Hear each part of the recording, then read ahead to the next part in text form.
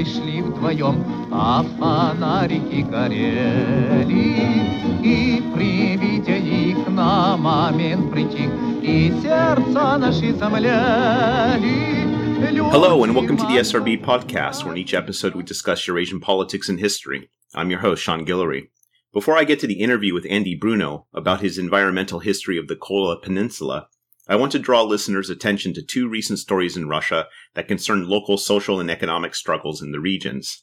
The first is about a tractor protest staged by farmers from Krasnodar. Their plan was to drive a convoy of tractors to Moscow and protest against the seizure of local farmland by big agribusiness. As Alexei Volchenko, one of the rally's organizers, told RBC, the large agricultural holding companies take land away from farmers and shareholders and basically bring the rural areas to their knees because the villagers live on the money farmers spend, while the agricultural holdings are all registered as offshore companies in Cyprus, and so on. The farmers got as far as Rostov before 100 cops blocked their convoy. The second story concerns miners from Rostov, several of whom have been on hunger strike to protest not having been paid since June 2015.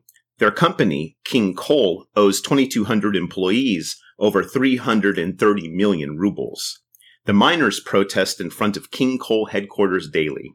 I hesitate to make any claims as to whether these two events represent anything besides snapshots into how some Russians are experiencing the economic crisis. Most struggles in Russia remain local, even when they speak to national conditions. I do want to stress that you won't learn about such stories by focusing on Putin and seeking a revival of Kremlinology, as some of our esteemed Russia analysts suggest. I'll post this comment with the links of these two events on the podcast's website, seansrussiablog.org. Things you can do, some can't be done. Things you can do, some can't be done. Things you can do, some can't be done. Things you can do, some can't be done. Things you can do, some can't be done. Things you can do, some can't be done. Things you can do, some can't be done. 30-30, way past the millennium. Check it out. Yo. Deltron, Thunder Force, ain't no other source of sunlight. 2-ton mic, leave you tongue-tied, running them up with technology with no apology. Shouting out to my colony with third-eye physiology. Millennium past apocalypse is all I spit. Make you swallow it, your weak style. I'll abolish it with nuclear rockets. They glue to your optics with sci-fi. Unsettling, man in metal blends. Underground, chilling with the mole man and his whole fam. Inhibit bacteria growth, material growth. Impenetrable, incontestable. Indigestible intelligence. Never let a computer tell me shit. It's rapid innovation, penetrating artificial life forms who bite songs. I'ma buy a Bex, lies next, then I'll flip the biotext right into the wireless. Your third eye is hit with psoriasis. The body is Deltron Zero, traversing purge the travesties that tempt your ear holes. The area of distribution lifts the clueless. My flow is like liquid oxygen, rip it off it with specific impulse, increasing thrust, grease the cuts, unleash a cluster of thoughts I muster. I talk to touch and rupture commercial communications, convert solar energy into imagery in the mind's eye, blindside the contagious with radioactive isotopes to decay them. Atomic mass, they small as fragments. I magnetize the. I'm pleased to welcome Andy Bruno to the podcast to talk about the development of the Kola Peninsula in Russia's north and the environmental impact and legacy Soviet industrialization wrought on the region and its people. Andy Bruno is an assistant professor of history at Northern Illinois University, where he specializes in the environmental history of modern Russia. He is the author of The Nature of Soviet Power, an Arctic Environmental History. Here's Andy Bruno. So your book is an environmental history of Russia in the 20th century. By telling the story of the Kola Peninsula and its development throughout, really from the beginning of the century to the collapse of the Soviet Union, let's start by having you describe the Kola Peninsula and why you chose it as your geographical place of study. Well, the Kola Peninsula is a region in northwest Russia, literally the northwest corner, so it borders Norway and Finland. Almost all of it's above the Arctic Circle, though it's in a location where it somewhat still gets some of the Gulf Stream current, so it's sort of more mild than some of the places out in Siberia, even at lower latitudes. The region itself was not very developed by the beginning and late imperial period. It had less than 10,000 people, mostly based in a few towns, some Sami pastoralists at the beginning of the 20th century. By the end of the 20th century, though, it's the most built-up, industrialized, populated, militarized part of the global Arctic. And so this seemed to offer a very interesting case study for examining how the Soviet development, in particular in relation to its interact with the natural world, came about, what happened, how it happened, why it happened, and get the contours of a fairly dramatic story of a specific place. How I came to it is a little bit different because I went through sort of different processes of thinking about doing sort of there was always going to be an ecological focus. So I was thought about for a while doing a forest region, a steppe region, and a tundra, and a taiga, a far north region. But I then opted for instead to do one specific place. A lot of environmental historians have emphasized the importance of place in their narratives. And that allowed me to go through the dramatic changes in this region on a longer time scale, which I think is actually an interesting way to think about history. In Soviet history in particular, we mostly stick to fairly narrow, though not extremely narrow, chronological frameworks. But I think in order to tell the story of environmental change, you really had to go from the early 20th century to the present. Do you think if you would have chosen, say, a steppe region or a different ecological region for this study, what differences do you think in terms of the environment would have stood out to you? Like you're dealing with places in the far north, it's very cold. So the efforts to develop that are I would imagine are difficult because of just the temperate zone of it. Do you think that they would be like, what kind of differences do you think you would have if you did a different place? So I think there's a bit of a tension here in how I conceive of what I'm arguing and what I'm putting out there, because on the one hand, I'm wanting to make a case about the importance of elements of the material world, the natural world, as participants in the Soviet story. And I think that that's something that occurs pretty much anywhere you look. That's not something that's limited to the far north. I do think that in the far north, you're able to see it in quite striking ways, in large part because of the issues that you were saying, the extreme cold, the distance from the center, the uninhabited elements of it. And also, another thing is the location of mineral resources. This is a facet as well. And you get other different mineral resources in different locations, which help give rise to different ecological conditions. You're not going to have a place like Norilsk down in Kazakhstan because there's not nickel deposits in Kazakhstan. And nickel production can generate fairly dramatic ecological change. So those are the things that I would say. I mean, there is this sort of focus of wanting to both tell an Arctic environmental history, and that's in some ways more responding to global Arctic historians. I was saying, look at this really built-up region, but then I also want to emphasize a common Soviet story by looking at a specific region.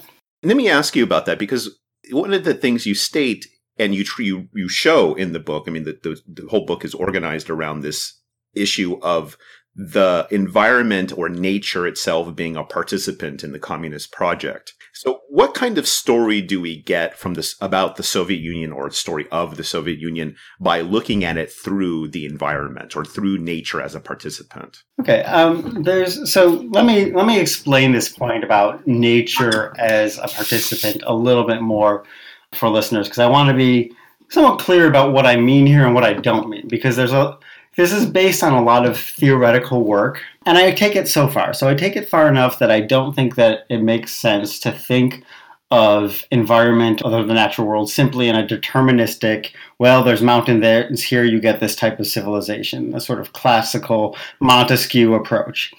I don't quite go as far as people like Bruno Latour, however, in deconstructing the entire binary between nature and society and sort of giving this radical epistemological critique of science. I think science mostly gets things right, and that the importance of what he's adding, which is this idea of actor, is that we then are able to see material elements of the world playing a dynamic, interactive role with humans. It's a different way to tell historical stories that isn't just putting them on a purely human plane, isn't just making it be about what Stalin's thinking in his office or what workers are protesting, but about what they're engaging with in the world around them. That's the sort of larger theoretical approach. And then I say, if we look at that in the Soviet case, we actually can go to this very broad question about Soviet power that has been often interpreted as ideological, sometimes interpreted from social historical perspectives, though less often, sometimes geopolitical. And we can see that interactions with the natural environment belong in there as well. It's part of an assemblage of how Soviet power comes to exist and comes to operate. And so from that sense, I think that if we're going to see how there's a distinctive story of the Soviet Union through environmental interactions, is that we can really sort of in some ways, I think, even better appreciate the way that Soviet power was both extremely robust but also extremely limited. And this sort of dichotomy comes to the fore by looking at material interactions. So let's go into some of the things that you deal with to show this notion of nature as an actor and how it shapes Soviet power. So let's first have you talk about the construction of the Murmansk Railroad, which of course begins before the Soviet Union, but nonetheless, the way that Tsarist development in the Kola Peninsula, that it sets the basic framework for how even the Soviets will try to develop this region. So how did the Tsarist and also Soviet governments confront the challenges of building and maintaining the Murmansk Railroad? In some ways, there's this common connection that Soviet scholars make about war, the sort of Civil War, World War I, war communism era, and later brutal industrialization of Stalinism. And in the case of my region, I have a very potent example of this, because what happens is they build a rail line to Murmansk, the Arctic Ocean, during World War I, and they do this largely with POW labor. It's an extremely brutal process. Some probably exaggerated estimates say something like a third of the POWs died while working on the railroad. That's probably overstated, but it's clearly one of the more brutal examples of forced labor during World War I. Going back, though, this idea was not a sort of let's have a brutal industrial project. It was actually characterized by all sorts of boosterism. You know, you'd think that in some ways they were talking about a land of milk and honey, or the Amazon rainforest, by talking about this treasure chest of nature and the ways that they were going to build a railroad up there and help enliven the place, and all this very enthusiastic conceptions of nature. And one of the things I'm saying is that when they're doing that, they actually have a pretty positive understanding of the natural world. They're saying, oh, look, Murmansk has a wonderful harbor. It stays ice-free, which is a strategically important element in why they build the railroad there. They have the project on back burner for a while. It comes and goes. Witte gets disappointed with Nicholas II, early in Nicholas II's reign, for not building it in the late 1890s. But when it actually comes onto the forefront during World War I, they skimp on all sorts of essential things that they need to do to build the railroad properly. They use forced labor. They start talking about the natural world as if it's another front of the war, and see it in this very much the sort of, we're conquering the North. This is a militaristic battlefront. And what I found striking is that then you get similar discussions of the Murmansk Railroad and railroads in general into the NEP and Stalinist period. In the NEP period, you actually have a very interesting example where they try to use the Murmansk Railroad as an industrialization, colonization, transportation combine. They try to use the railroad as a way to develop the region and settle the region. It doesn't come too much. When they're doing that, they're using the same type of boosterism as you saw before. And then once they turn into building new railroad lines to serve the industrial projects in the 1930s, they're talking about it in these conquest terms again. So there's, in many ways, a lot of the types of environmental interaction, including the exposure of workers to and prisoners to harsh natural elements, is something you see both in the Tsarist and then in the Stalinist period. That's interesting. So you see a profound shift in the discourse of the natural world in that region, in the sense of I am thinking of the idea of pioneerism, of bringing, civilization to a new place, conquering the land, and to this turn. Essentially, it sounds like the rhetoric of war turns the land into the enemy that has to be now smashed and overcome and transformed. Is that a correct assessment? Yes, then that's one part of it. I'm somewhat transitioning, but what I sort of then turn to in a more full assessment of Stalinist ideas of nature is that brutal, domineering conquest mentality is paired in their minds seamlessly with this utopian, harmonious idea of we're going to improve nature and make it turn the North into a workers' paradise in terms of having nice parks, in terms of having ski slopes for people to relax on, all of this type of things. In terms of even having, in the most extreme form, you have these ideas of we're going to eliminate pollution by maximizing production. Essentially, we're going to use all of the mined material we take out of there so that all of the waste material gets recycled. And it's very much seen. The thing I want to emphasize is that I call this sort of a dualistic understanding that I think really is one of the few things I think is somewhat distinctive about the Soviet Union, is the extent to which this idea that we can develop as aggressively as possible, and we can protect the environment and improve the environment, are held together. They're not seen as contradictory. And I mean, that's something you see elsewhere. I mean, in some ways that's, at least from critics' standpoint, one of the problems of the whole idea of sustainable development. But I think it's very extreme in this case, and that you get these people who really, and I think they truly believe this, just don't see these as contradictions. Is this what's related to your idea of Stalinism as an ecosystem, in terms of trying to create this, to overcome the contradictions between, say, development and protecting the environment, or developing this rapid, brutal way, but also creating a worker's paradise? Talk about what you mean by Stalinism as an ecosystem, and particularly your discussion of this is around the attempts to develop apatite mining in the Beni Mountains. So what do you mean by Stalinist ecosystem?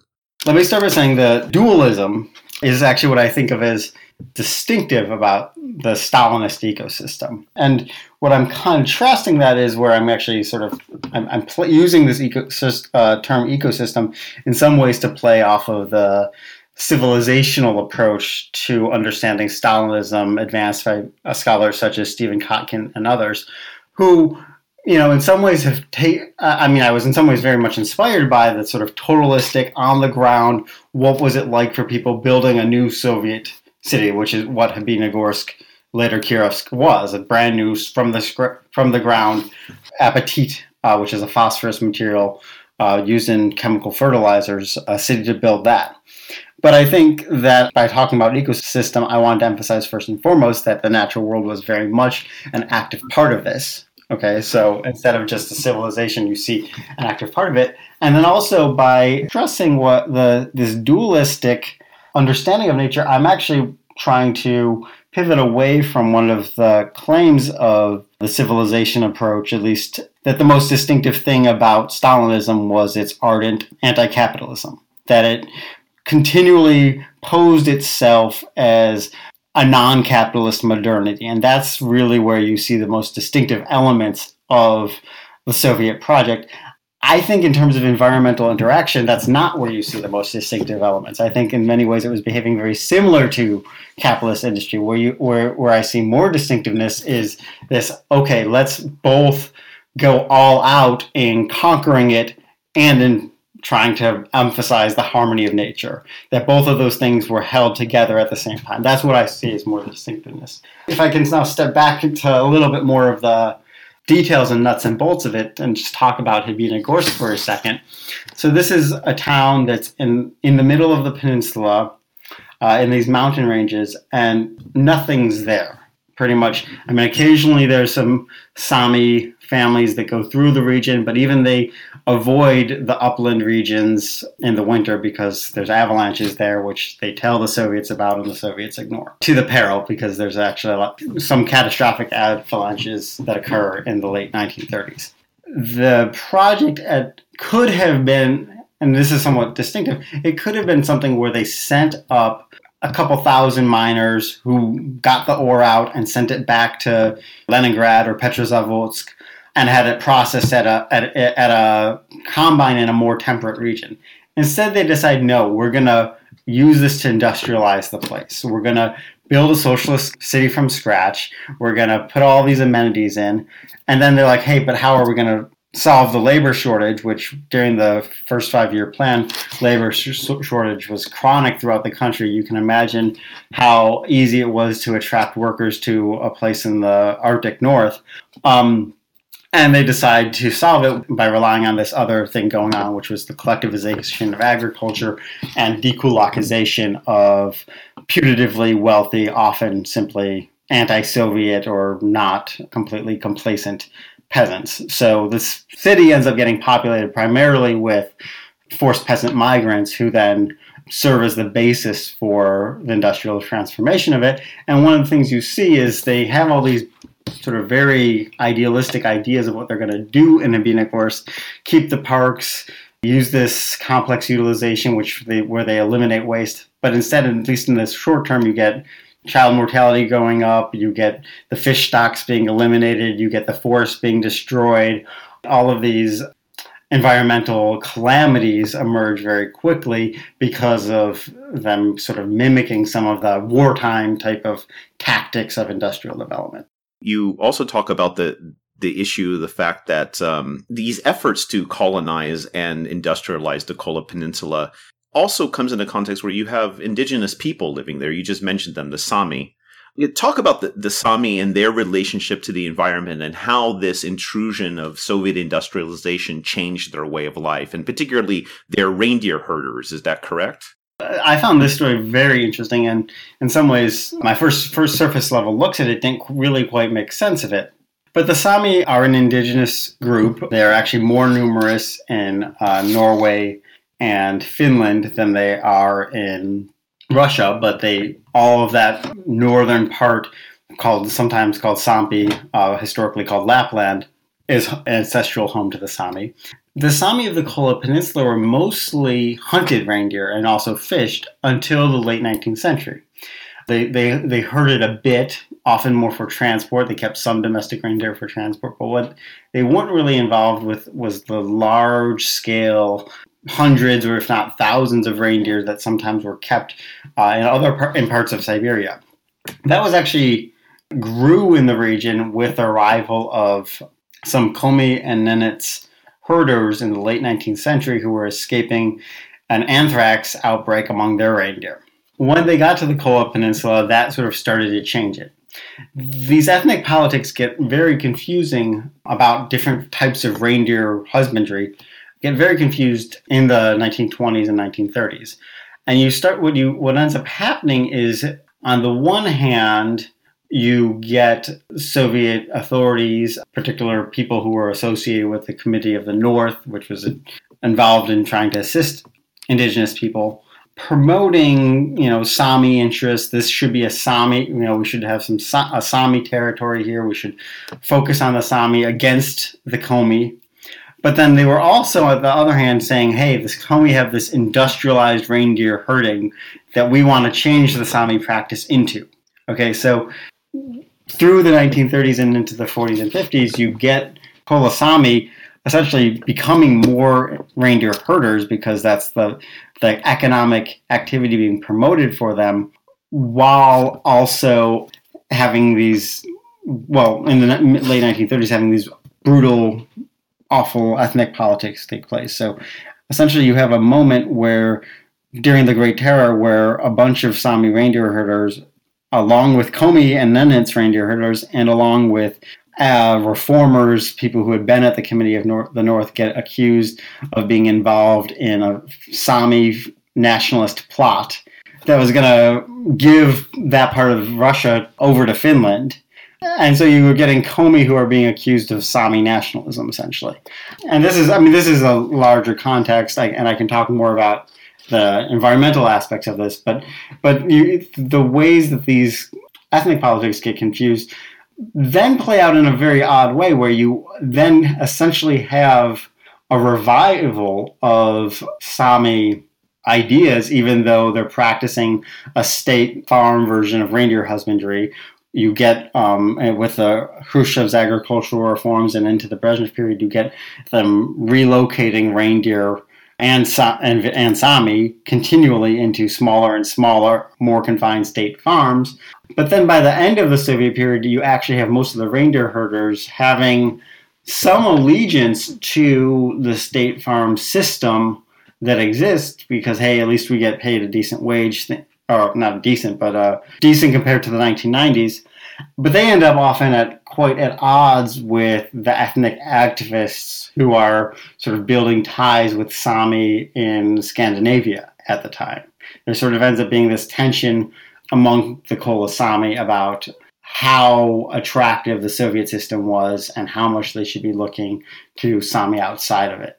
In addition to the indigenous population, too, peppered throughout your study are people, and you've already mentioned them. The dekulturalized peasants who are being sent to work in mines and do industrialization. You have migrant workers. You have gulag labor of various sorts. Talk about the conditions of these people who worked in these mega projects in the Kola Peninsula, and how did they cope, but also help transform the environment there? So there were a lot of forced laborers involved in this entire process, and they often were the ones who were most exposed to natural hazards. This is actually one of the things that I want to emphasize in terms of how the environment's playing a role in this story, is that what Stalinism was particularly apt to do was to expose people to natural hazards. That's what one of the things that happens with gulag laborers, that happens with special settlers. It even happens with quote-unquote voluntary migrants, people who opt to go up there, either because they're specialists or because it's an opportunity in their field. And these people often got diseases. They often recall being cold. The ones who stayed end up adapting, though, when that is also part of the story, especially those who stay throughout their lifetime, and they end up feeling this attachment to place that needs to be noted, right? They don't talk about it as, oh, I wish I wasn't here anymore. They talk about it as, well, we look forward to the summers, we go mushroom picking like other Russians go, we enjoy the snow, all of this type of stuff. But that's the long haul. A lot of them were taken with some of the vision that the planners had. You get that much more prominently, especially for those who stay longer. And then, of course, also by the later Soviet period, where the incentives to work in a place like the Kola Peninsula were very generous. You could buy more things there. You had a better salary. You had more vacation. You had a better pension. These types of benefits end up convincing plenty of people that it was worth being up there. Now, there's a widely held view among many that the Soviet system committed ecocide, and you discuss this and push back to some extent on this idea. Talk about the environmental destruction and their legacies in the Soviet Union, and do you think ecocide is an appropriate term to describe the impact of the Soviet system on the environment? This is a wonderful question. So you asked earlier on about what attracted me to this region. And another thing, of course, is that with this hyperdevelopment, the Kola Peninsula earned a reputation as a particularly polluted place. Now, there's a lot going on with this. One factor that's, of course, worth immediately mentioning is its proximity to Norway and Finland, which have some of the more robust environmental movements and environmental politics in the world. So they look over next door and this is something that they're able to be alarmed about. So that sort of has shaped public consciousness. But that said, the pollution, both from heavy industry and the nuclear industry, was remarkable here. And, by the early 2000s, you get places like the Lonely Planet tourist guide saying if you wanted to visit hell, one of these industrial cities is a good bet. So here in this part of the book, I narrow in on the nickel industry, which, as I said before, creates certain types of fairly egregious pollution, including denuding vegetation over large swaths of land. And what the short of it is that my look at the nickel industry reveals that the pollution that occurred from the Soviet nickel industry on the Kola Peninsula was always really bad, right? But it was not particularly egregious. It did not stick out as worse than nickel pollution that you would see in Canada or in New Caledonia or in other places in the world until the 1970s and 1980s. Something changed then in late socialism and can't just be read back into Stalinist decisions.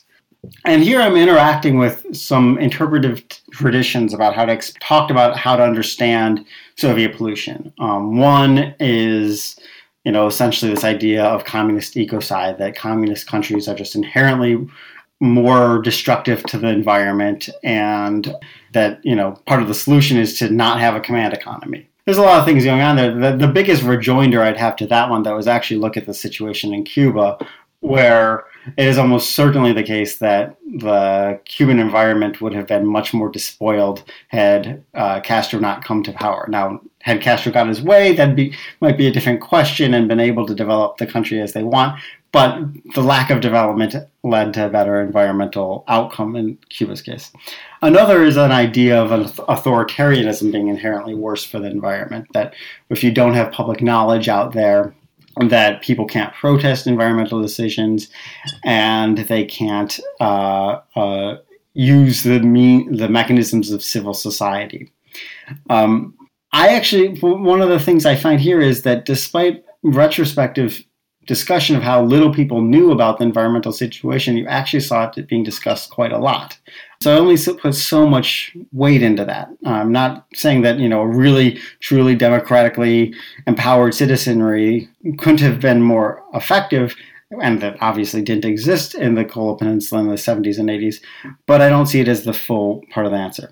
And then you finally do, and this is another thing that I do want to sort of push back against a little bit, you do get these sort of green Marxists who essentially blame the capitalist world system.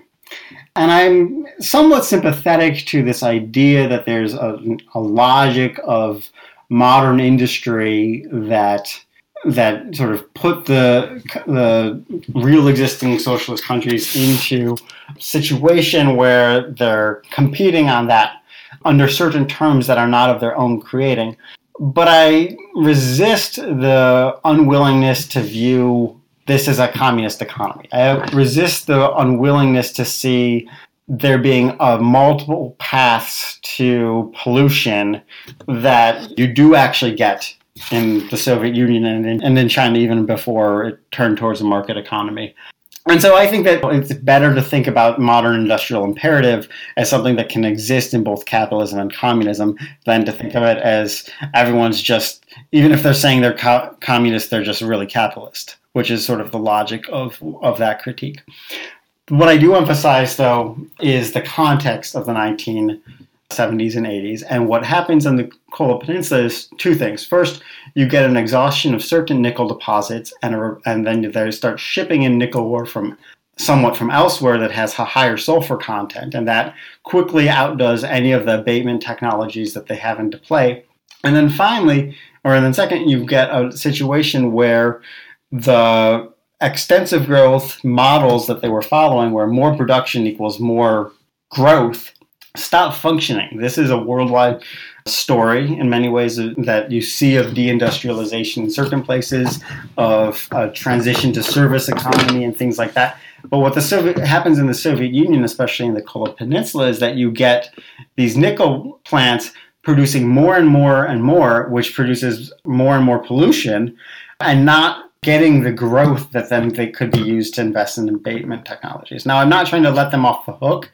What I'm trying to do is say that there's a particular moment in the 1970s and 1980s, and a little bit into the early 90s, though, the deindustrialization pretty much takes care of this, where you have pollution cross the critical thresholds, destroy huge swaths of territory, denuding vegetation, and that this sort of contextual framework, it really gives us a sense of why this is in many ways industry and development gone on without check.